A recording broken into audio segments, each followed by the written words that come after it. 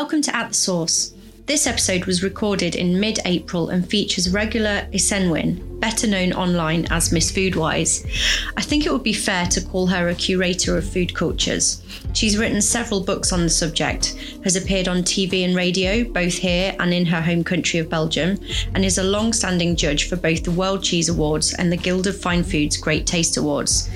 In short, she has my dream job. Her love of British culture, and specifically our bakes, is no secret. She's loved British food and culture since she was a young girl, and her recently released book, Oats in the North, Wheat from the South, documents the history of British baking and, of course, has lots of delicious recipes in it too. This episode is a long one, and we talk about lots of different things, from the importance of the waffle through to the depths to which she researches historic recipes and stories for her books, memories of nasty ham sandwiches cut into triangles, and more light-hearted things like the fact that she was gifted the recipe for her wedding cake, and the importance of tea and toast in British culture. This is a really great episode, and I think that you'll enjoy listening to it as much as I did recording it. Regula, thank you so much for joining me today. I think I'd better stop rambling on and start actually asking you some questions. So we can't avoid the fact that we are currently in a lockdown situation and recording remotely. So where are you and how is lockdown treating you so far?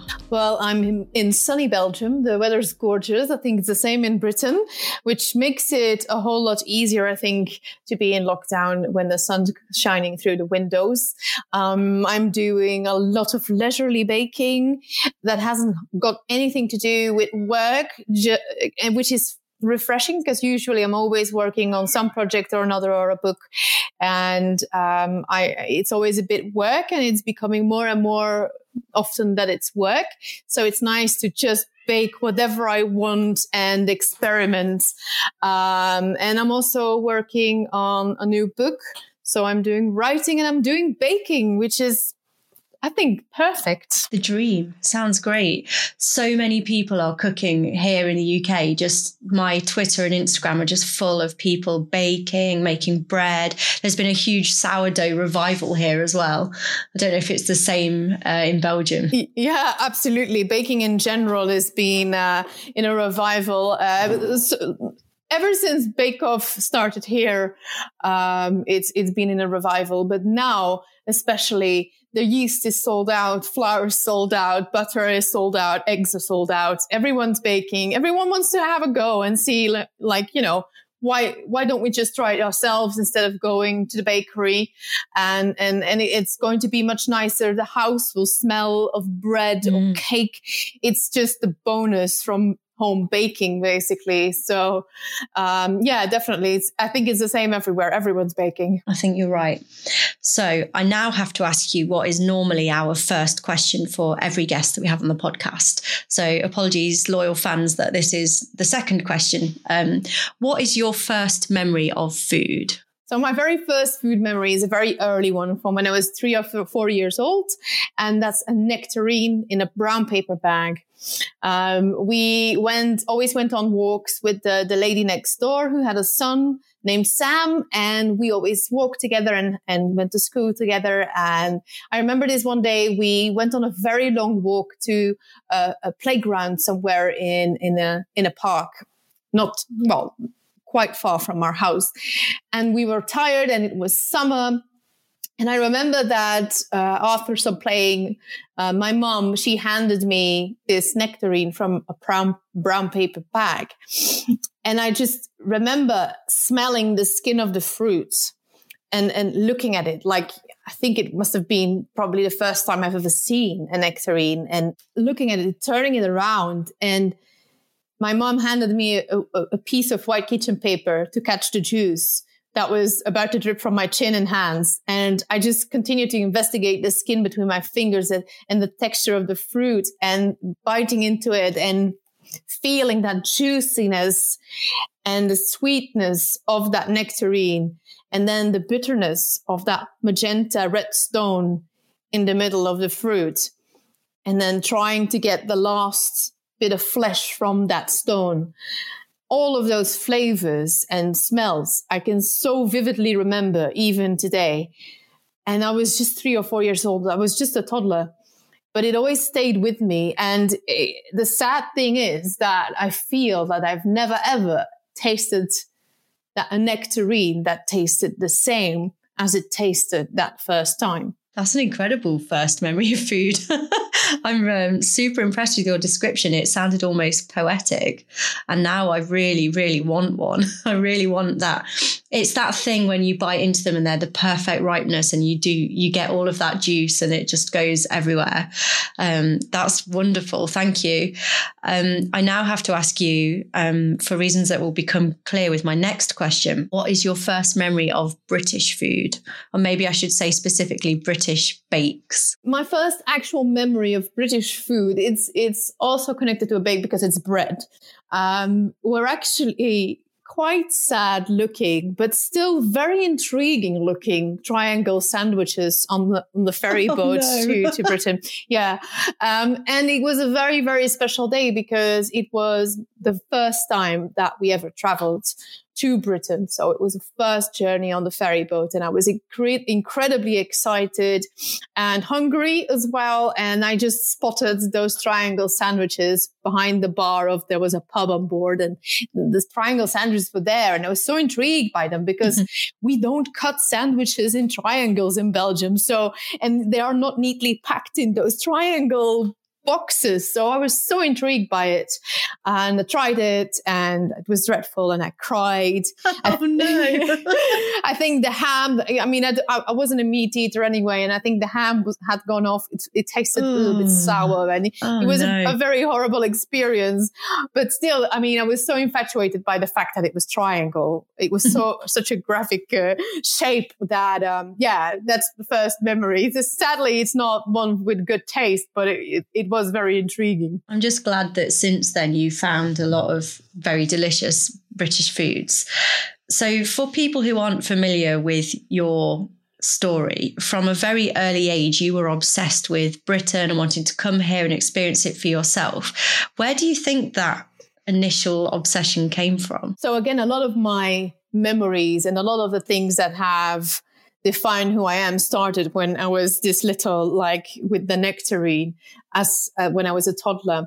And when in Belgium we have this skipping rope rhyme, and it tells a story about England, and it rhymes in Flemish, so it won't make any sense when I tell you this in English, but I'm gonna do anyway.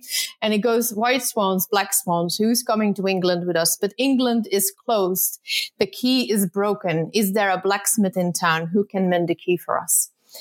And I was so infatuated with that story. I could picture this island with a giant gate around it, a big padlock and a key that was broken, and it was guarded by swans. I was intrigued, and in a way, it's also sad now when I tell this story. It reminds me a little bit about Brexit and trying to, create a fence around Britain so none of the immigrants can get in. Yeah. But yeah. Don't get me started. Yeah, exactly. But back then for me, it was like, oh, this is a magical country. And of course you can't just get in. There has to be this giant gate with this giant padlock, which of course is in the shape of a heart. Oh. So yeah, I was infatuated. And at that time, Disneyland was just fairly new and everyone wanted to go there. And it was the talk of the town or the talk of the kindergarten anyway. And I was just thinking, why would I go to this Disneyland, which is all fake, if I could go to this real country where there are real castles and real princesses and princes?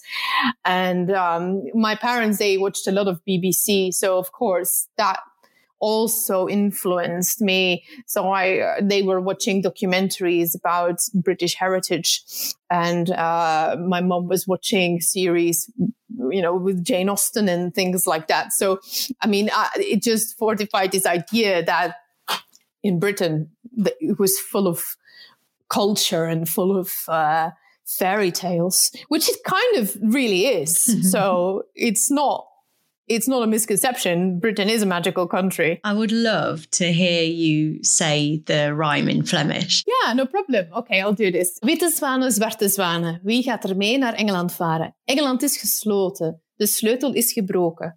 Is er dan een blacksmith in het land die... Okay, this is well, fantastic. This is just amazing because I just mixed Flemish and English together. So I have to do it again.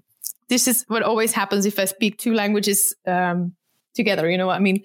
So I'm speaking Flemish to my husband and English to you. Okay, so I'll do it again. Witte zwanen, zwarte zwanen. Wie gaat er mee naar Engeland varen? Engeland is gesloten, de sleutel is gebroken. Is er dan een smid in het land die de sleutel maken kan? So that's the rhyme in Flemish. I think it sounds better in Flemish. I love it. Yeah, definitely. It rhymes in Flemish, so it makes sense. So how old were you when you first came to the UK? The first trip was when I was 8 or 9. And that means that I had to nag for quite a few years to my parents, saying, like, every time they said, oh, what do you want to do for your birthday? I want to go to England. And they just thought that it will pass. It's just this childhood infatuation. They didn't, really think twice about it. But it just stayed with me. And they were like, yeah, if this is the thing that will make her happy, the one thing, she doesn't want to go to any fairground or anyway. She just wants to go to this real England. So they gave that to me. So we went on a city trip to Canterbury.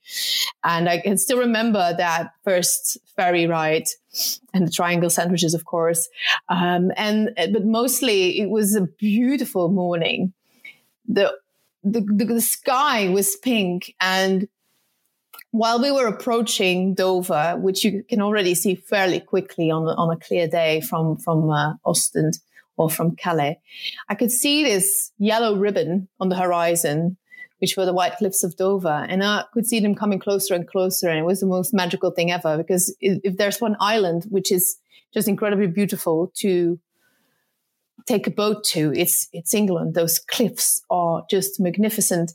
And I remember that first step onto English soil, I said to my parents, you know what, when I grow up, I'm going to move here, that. And sadly, I never did. But how many times do you think you visited at this point? Oh, gosh, I can't really pinpoint it, because also I work a lot in London, because I work for the Borough Market magazine. I do a lot of photography for them. So I'm over... Yeah, now, of course, not, but I'm over fairly a lot. Also, when I'm photographing cookbooks and for events and cookery demos and stuff. So I'm over here a lot. So I wouldn't be able to actually count it.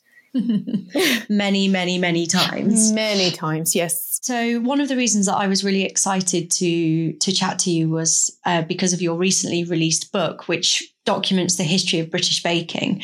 I actually studied history at university myself, and obviously I love food and I love eating cakes and attempting to make them. So for me, I was quite intrigued to know what came first. Was it your love of history, or was it your love of baking? It was actually the love for history that came first. And that came from feeling homesick to Britain. So the times when I couldn't be in Britain, I would just study about British history. So I would read books about the kings and queens of England, and I would read it like it was a novel. I had a portrait of Queen Elizabeth I hanging over my bed like she was Madonna. They were all characters in a novel for me.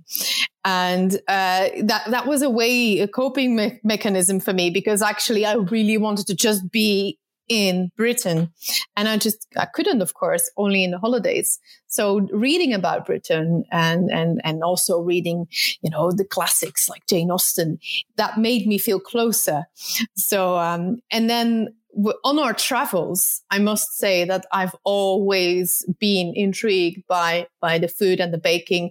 I've been a very picky eater when I was a child. It was very hard to get me to eat something. And when we were in Britain, it seemed much easier. And I was so intrigued by all these small village bakeries, which just had this one window, like a normal house, basically, and you could look inside and see what was on offer, and the bakeries in Belgium, they were just very large bakeries, large bakery windows, very modern. And in the UK, they were so tiny. They were almost like the gingerbread house in Hansel and Gretel's story. So tiny. And I was intrigued. And I kind of sussed out that every time I would order soup, so I would have soup every lunchtime because I love soup. And I also ordered it because everywhere we went throughout Britain, when I ordered soup, it came with a bread roll, and the bread roll was always different wherever we went. This was a time before that pre-baked, disgusting white baguette that you never really can get right, you know. The really hard ones, and you can't get the knife in to get the butter in. And then by the time you get the knife in, it's just weird and hollow. I know exactly what you're talking about. Yeah, or they're not baked enough and they're still super pale and they don't taste of anything. So that was a time before those horrible baguettes and before all the sourdough and all the fantastic, you know, baking culture we have now. So I saw that there was a difference. And even then I did my little research and noted down like, okay, if we go there, I can have this roll and it will have that shape and it will look like that. And it always came warm and it always came with these little butters wrapped individually, and they would always melt a little bit because the bread would still be a little bit warm. And I absolutely adored it. The smell of the bread, the fact that it was still warm. And that also drove me to just look at every bakery I could and see if I could see the rolls there, if I could see the cakes, if I could see the bread and see what the differences were. So I was already comparing. I was already doing the research even when I was a child. And the saddest thing is that my mom and dad, they don't have a sweet tooth, and we never had this, we never went to a bakery and buy some sweet stuff. That's something we just didn't do because we didn't eat a lot of sweet stuff at home. So actually I can't remember ever going into one of those bakeries and having the freedom to just choose. That might have even added to the kind of the magical mysteriousness of them, because you saw these as a child through the window, but it wasn't until you were older that you could actually maybe go in and try them. Exactly, yeah. I can even remember the first time I was able to actually go to a bakery and actually go in and just buy whatever I wanted. I mean, I can still remember that. It was in Glastonbury. It was on my first solo trip to Britain, and I just went to the bakery and I just started just picking whatever I saw that I would want to try, and went back the next day and chose other bits that I wanted to try. And there was just that freedom of just being able to walk in there and just buying something just because you wanted to taste it. Yeah. For my parents, that sounded a little bit too luxurious to just go in and just buy something just because you wanted to taste it. They always said it's not lunchtime, or it's nearly dinner time, or you just ate. So it was never the right time. But today we've changed so much. All of us have changed so much. If you go somewhere and you're on holiday especially, and you see something that you don't have at home, you will just go in and you will buy it. Yeah, regardless of the fact of you're hungry or you've just ate, or yeah. You've just described every one of my holidays. Just moving between the next tasty discovery and the next. So you were already doing the research, even down to the kind of the types of bread rolls that you were going to get with your soups. But this isn't your first book where you've paired history and a food item. So at what point did you think, right, these things go really well together and I think that I can write about it? Was it something that came gradually, or did you one day just think, this is it, this is what I'm going to do? Well, I come from a background being a graphic designer. So if you've already designed books for other people, there is always a dream to one day design your own book and write your own book. And in 2013, or was it 2012? No, 2012, I was asked to come up with a book idea by a publisher. And I was like, right, fantastic. I already know what I'm going to do. I'm going to chronicle British food into one book and the history of it. And I started with puddings. And that turned into Pride and Pudding, because very soon I discovered that you could write an entire book about British puddings. And that just confirmed what I was trying to say to everyone who made fun of me because I was a foodie and I was into Britain. And they all said, like, how can you be a foodie and love Britain? The food there is awful.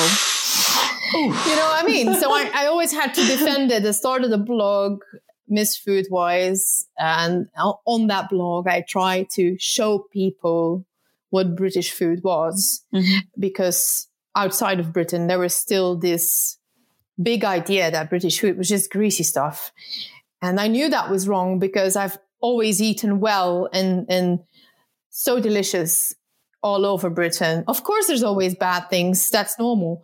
But I've always eaten great. And I wanted to share that with people as well. And even today, I mean, someone in Britain remarked upon me when they found out I was writing about British food, and they go like, oh, so that must be a very thin book. Like, and someone... Why? Yeah, and that's a British person saying that. And I was like, how can you say that? And I started like, saying you've got this and you've got that and you've got that and you've got that. And they were like, oh, but we never really realized that that was unique to Britain. Yeah. It's like, yes. I think a lot of our regional food identity is lost, or maybe not as pronounced as it is, say, in places like Italy. But I think I mean, I'm like you. I love food and I seek it out, but I'm from the Midlands and I lived very close to Melton Mowbray. So, for example, I grew up, with the Melton Mowbray pork pie and red Leicester cheese and things like that. So I don't know. Maybe it depends where in the UK you are. I don't know. But yeah, I guess I'm both surprised and not surprised to hear you say that, because perhaps British regional cooking has been lost somewhat over the years, but it is definitely still there if you seek it out. Yeah, definitely. And I also think, because I'm an outsider looking in, I can see the differences with, let's say, Belgian food or French food or Italian food much more clearly. I can really pinpoint this is really British. Someone remarked to me only this week saying, I had no idea that this whole eating toast thing is a uniquely British thing. I didn't know that. Yeah. I'm a huge toast eater. Yeah, we don't have that. I mean, it's even kids, they get a slice of toast when they're small, and you get toasts after your operation in hospital. Yeah, tea and toast. Exactly. Yeah. And we don't have that. We don't have even the whole thing tea and toast. I mean, whatever you drink with your breakfast, it's not a culture at all. Is you either you drink what you want, but it's not so cultural and so entwined with your identity as tea and toast is in Britain. Fascinating. It is. You're right. As someone who was born here and raised here and lives here, perhaps I'm not as aware of these things, because tea and toast is just standard. Exactly. It's always like, you want some toast? You want some tea? You want some toast? You want some tea? Of course. I love it. I absolutely adore it. And it is super uniquely British. And that's why I love it so much. But if you don't realize that, then you can't really see your food culture if you haven't ventured out of your country much. And a lot of British people do travel around their own country, which I don't blame them, because it's gorgeous. But maybe that's because, they don't venture out that much to other countries, that they don't see the differences or the uniqueness of their own culture that easily. Yeah. Here's to more traveling once lockdown is over. Exactly. So your books are kind of half non-fiction, half cookbook. I was quite interested to find out a little bit about the process that goes into writing them. Is there a particular way that you start? Do you start with recipes? Do you start with the history? I just don't even know. Could you, this is a huge question actually. Could you summarize the kind of process that you go through? It's not like I can clearly summarize how I work, because first there's this massive chaos and everything comes together and I start thinking about things, and it's like almost making this big painting and then trying to create structure in the painting. And you already need to know things. You need to know things before you can start looking for them in a way. And the things that you find out on the way there are fantastic discoveries, but you need to know where you're looking first. Otherwise, you don't know where to start. So for Pride and Pudding, I started very early. I was looking at archaeological finds to try and find out what people ate, and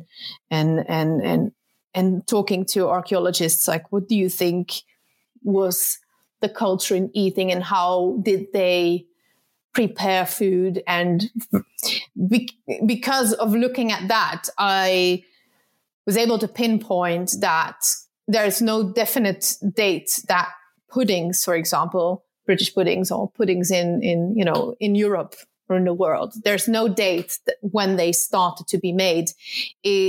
Puddings were always there because they were born out of a necessity. There weren't a lot of vessels to cook in. We didn't have pots and pans. They just had the big cauldron.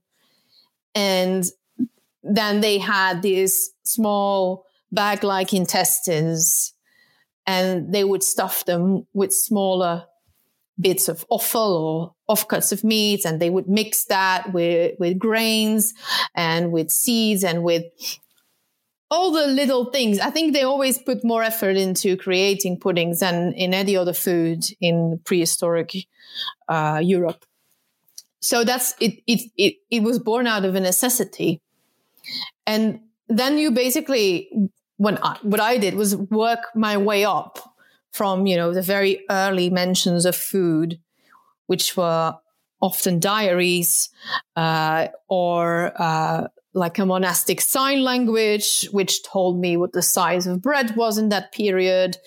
So I went really deep. That's why it took me 3 years of research to actually find out how pudding evolved through history. But while I was doing that, was also, of course, looking at the baking, because I already knew that, because I was writing Pride and Pudding, I knew that there would have to be a book about British baking as well, because those are two stories that are so linked together, and there are some puddings which are baked as well, so they are entwined. But they had to be two different books.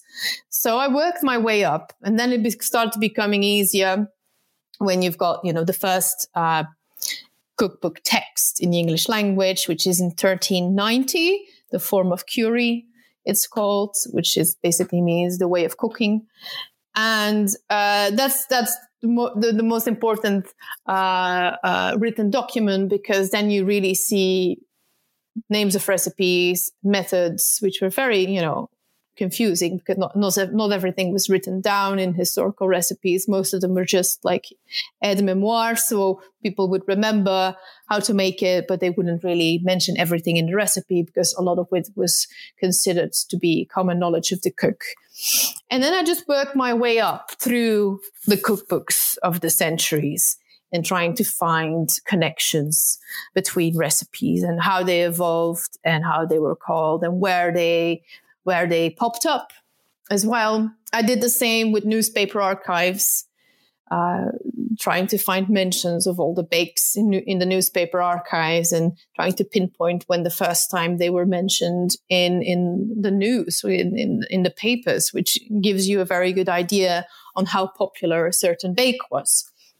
So that's what I did. And again, looking at diaries, Pepys in the 17th century, he mentions a lot of food as well. So that's what I looked at a lot. And basically every place that you could look, even postcards, books about tourism, anything really that I could think.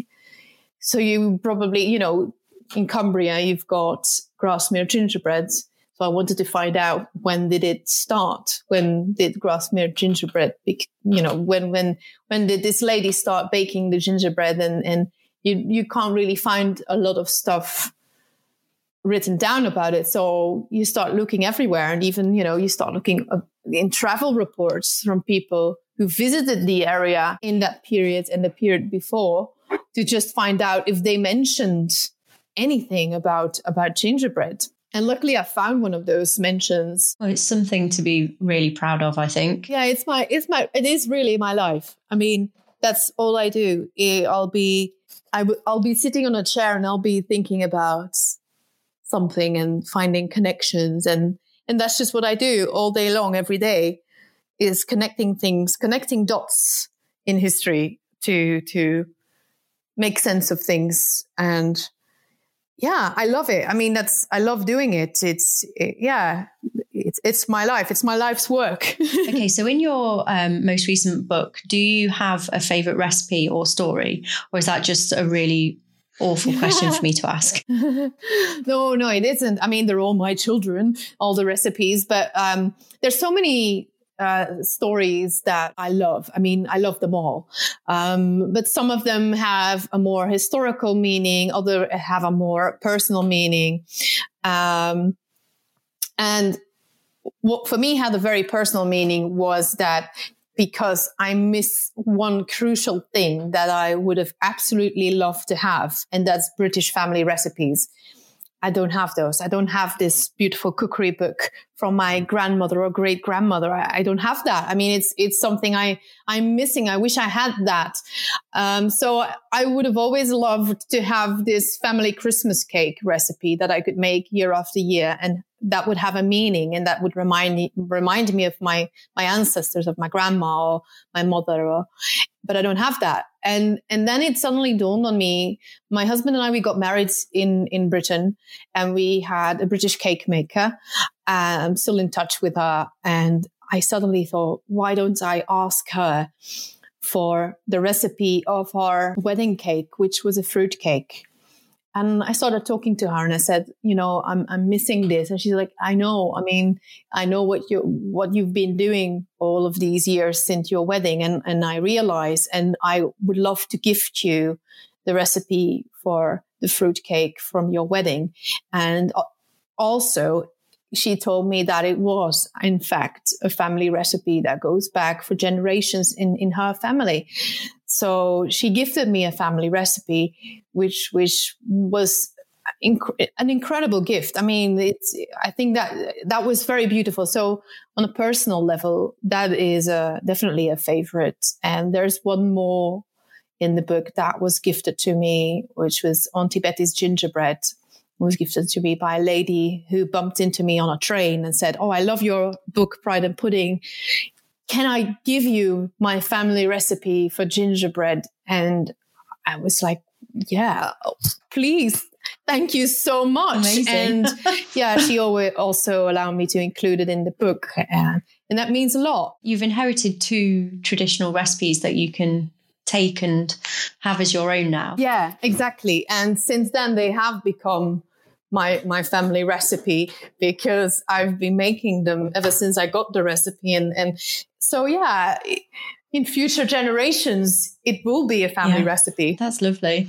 I love the fact that you had a fruitcake for your wedding as well, because I always find I don't have a hugely sweet tooth, although I do enjoy eating cake and all the things that I probably shouldn't eat as much of as I do. But I often find that the kind of traditional wedding cakes can be so overwhelmingly sweet for my palate. And I definitely think that fruitcake would be what I'd go for. Yeah, definitely. And also from a historical perspective, I mean, I really tried to keep the cake, the leftover cake, for as long as I could, just like they do with Victoria's cake and other royal cakes. But unfortunately, it got lost when we moved house last year. Oh, no. Yeah. You do hear this, don't you, when people have got slabs of fruitcake in their freezer that's like 20 years old or something and is still good to go. Yeah. Oh, my God, yeah. With the amount of booze that goes into them. I mean, the lady who makes who made the cake, Becky, who made my wedding cake, she started on our cake 3 months in advance. And she fed the cake booze for 3 months. So, I mean, I don't think it would ever go off. Yeah. Yeah. We did a podcast with a food historian called Sam Bilton a few months back, probably 6 months back now. And she was talking about a Christmas prune pudding. I think it was prune pudding, that was her grandma's recipe. And she said she just did not think that cake would ever go off because of the amount of booze that was in there. And she was quite confident that you could leave it for probably 10 years. Well, I've got a Christmas pudding that's 5 years old and doesn't look moldy. I keep on feeding it with booze. And I've got certain friends who are maybe a little bit eccentric. They visit my house and they come especially for the vintage Christmas pudding. Would you eat your Christmas pudding with a wedge of cheese? Is that a British thing? Yeah, definitely. We don't have Christmas pudding in Belgium anyway. So we would have ice cream for Christmas pudding. But I do love it with a bit of Stilton. Definitely. Definitely. Yeah. I love it. I don't really like to have it with anything sweet. Maybe sometimes with some ice cream. I mean, custard I like on other things, not on Christmas pudding. I think, the cheese for me is perfect. Yeah, we're on the same page there for sure. I imagine there are lots of people out there at the moment who are baking for the first time, and we talked about it a little bit at the start. So some of our listeners might not know that you've actually are a judge on the Flemish version of Great British Bake Off. So what would be your best piece of advice for beginner bakers? My best piece of advice would be to just don't stress. Try to feel it rather than panicking over techniques.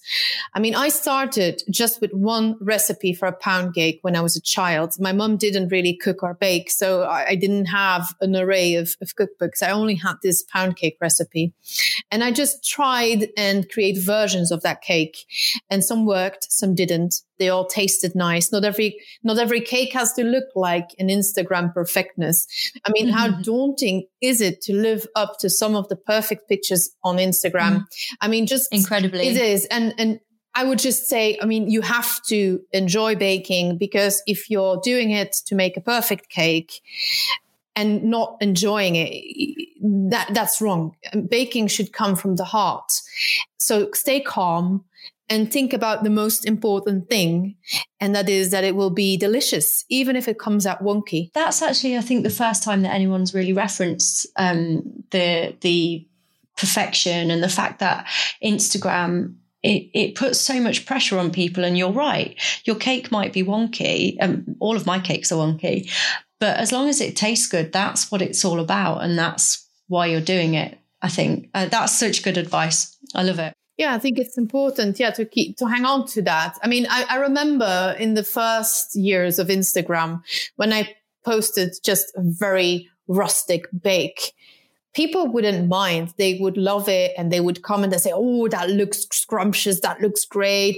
And now I can feel with all the perfect pictures of cake out there that when I post something which is incredibly rustic and imperfect, I get so much less likes than when I post something which is too perfect. And that really makes me sad, because there must be so many people feeling sad and feeling scared to share a picture of their bake. Yeah, no, I totally agree. I'm obsessed with Instagram. I use it for my food blog as well as for At The Source. And I don't know if some of the changes they've made recently with hiding the number of likes you've got are beneficial. I haven't decided, but I think that there is this pressure on people, and it goes along actually with all of social media, Facebook, people showing only the best aspects of their life, and people thinking, oh, I'll never get to that level, or I'll never be good enough. And it's important that people remember why we cook.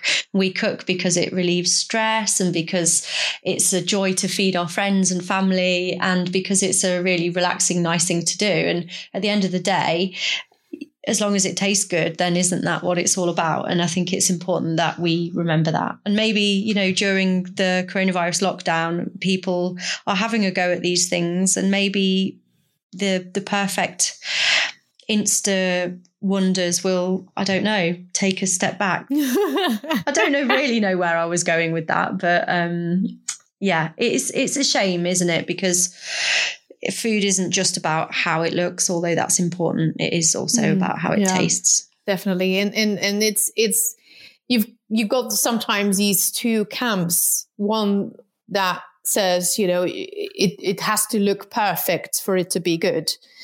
and one that says, well, if it turns out nice and perfect, I'll be happy, but how it tastes is more important. We are almost out of time, so we're going to finish with a couple of listener questions. So the first one comes from Sally Prosser in Dubai, and she asks, how do you think that classic and regional bakes will fare here in Britain post-Brexit with the influx of cheap baked goods from the USA?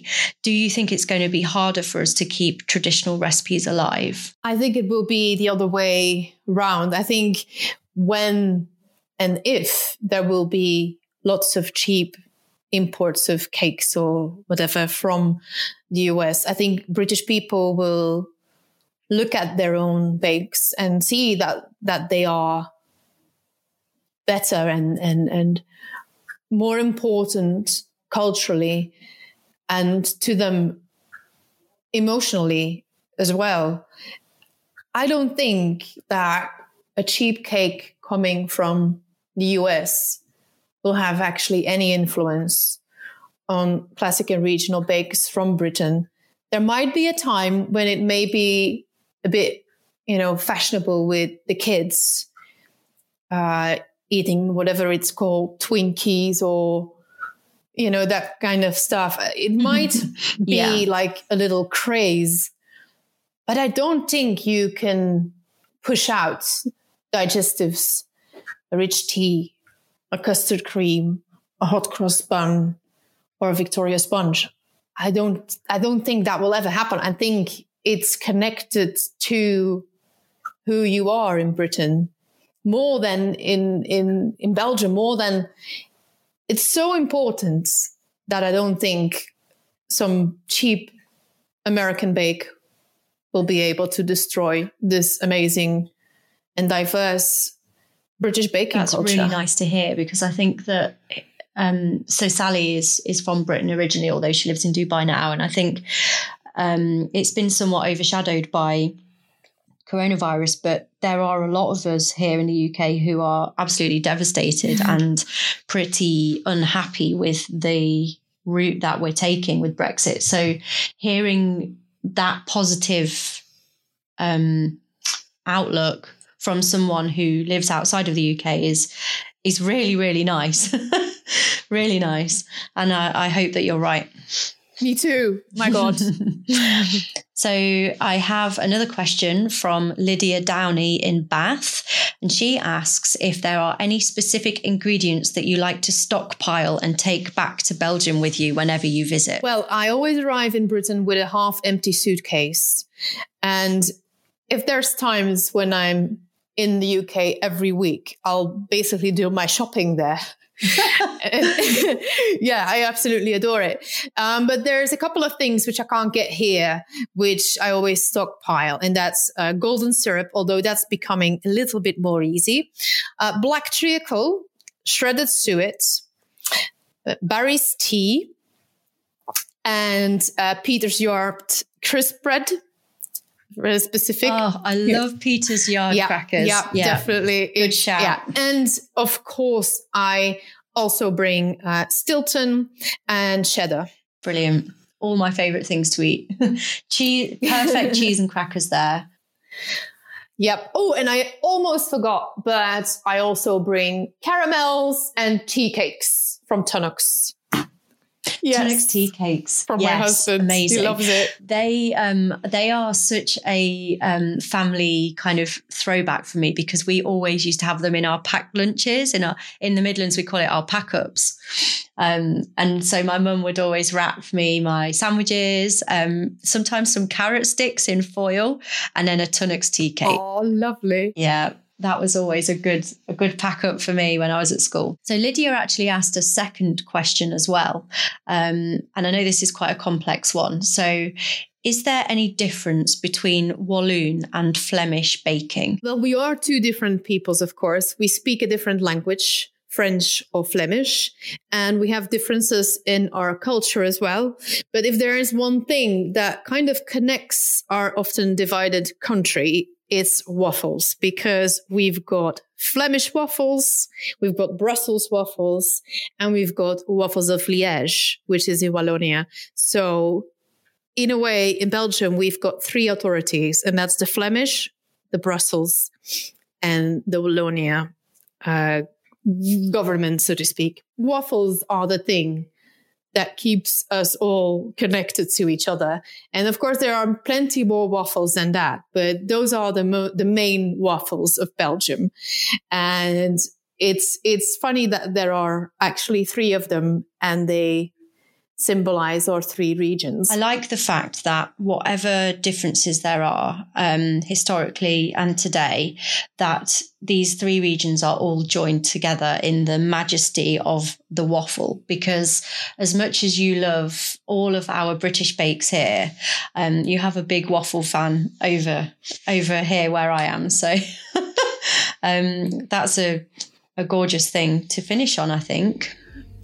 So thank you so much for chatting with me today. It's been fascinating, and I'm fairly sure that we could have kept going for another couple of hours. I have a copy of your new book, and I can't wait to start baking from it as soon as I can get my hands on some flour. And I urge all of our listeners to head out and buy copies of your books. I will list those in the blog post that links to this episode. Thank you. Thank you so much. My pleasure. It was so nice to meet you and talk to you.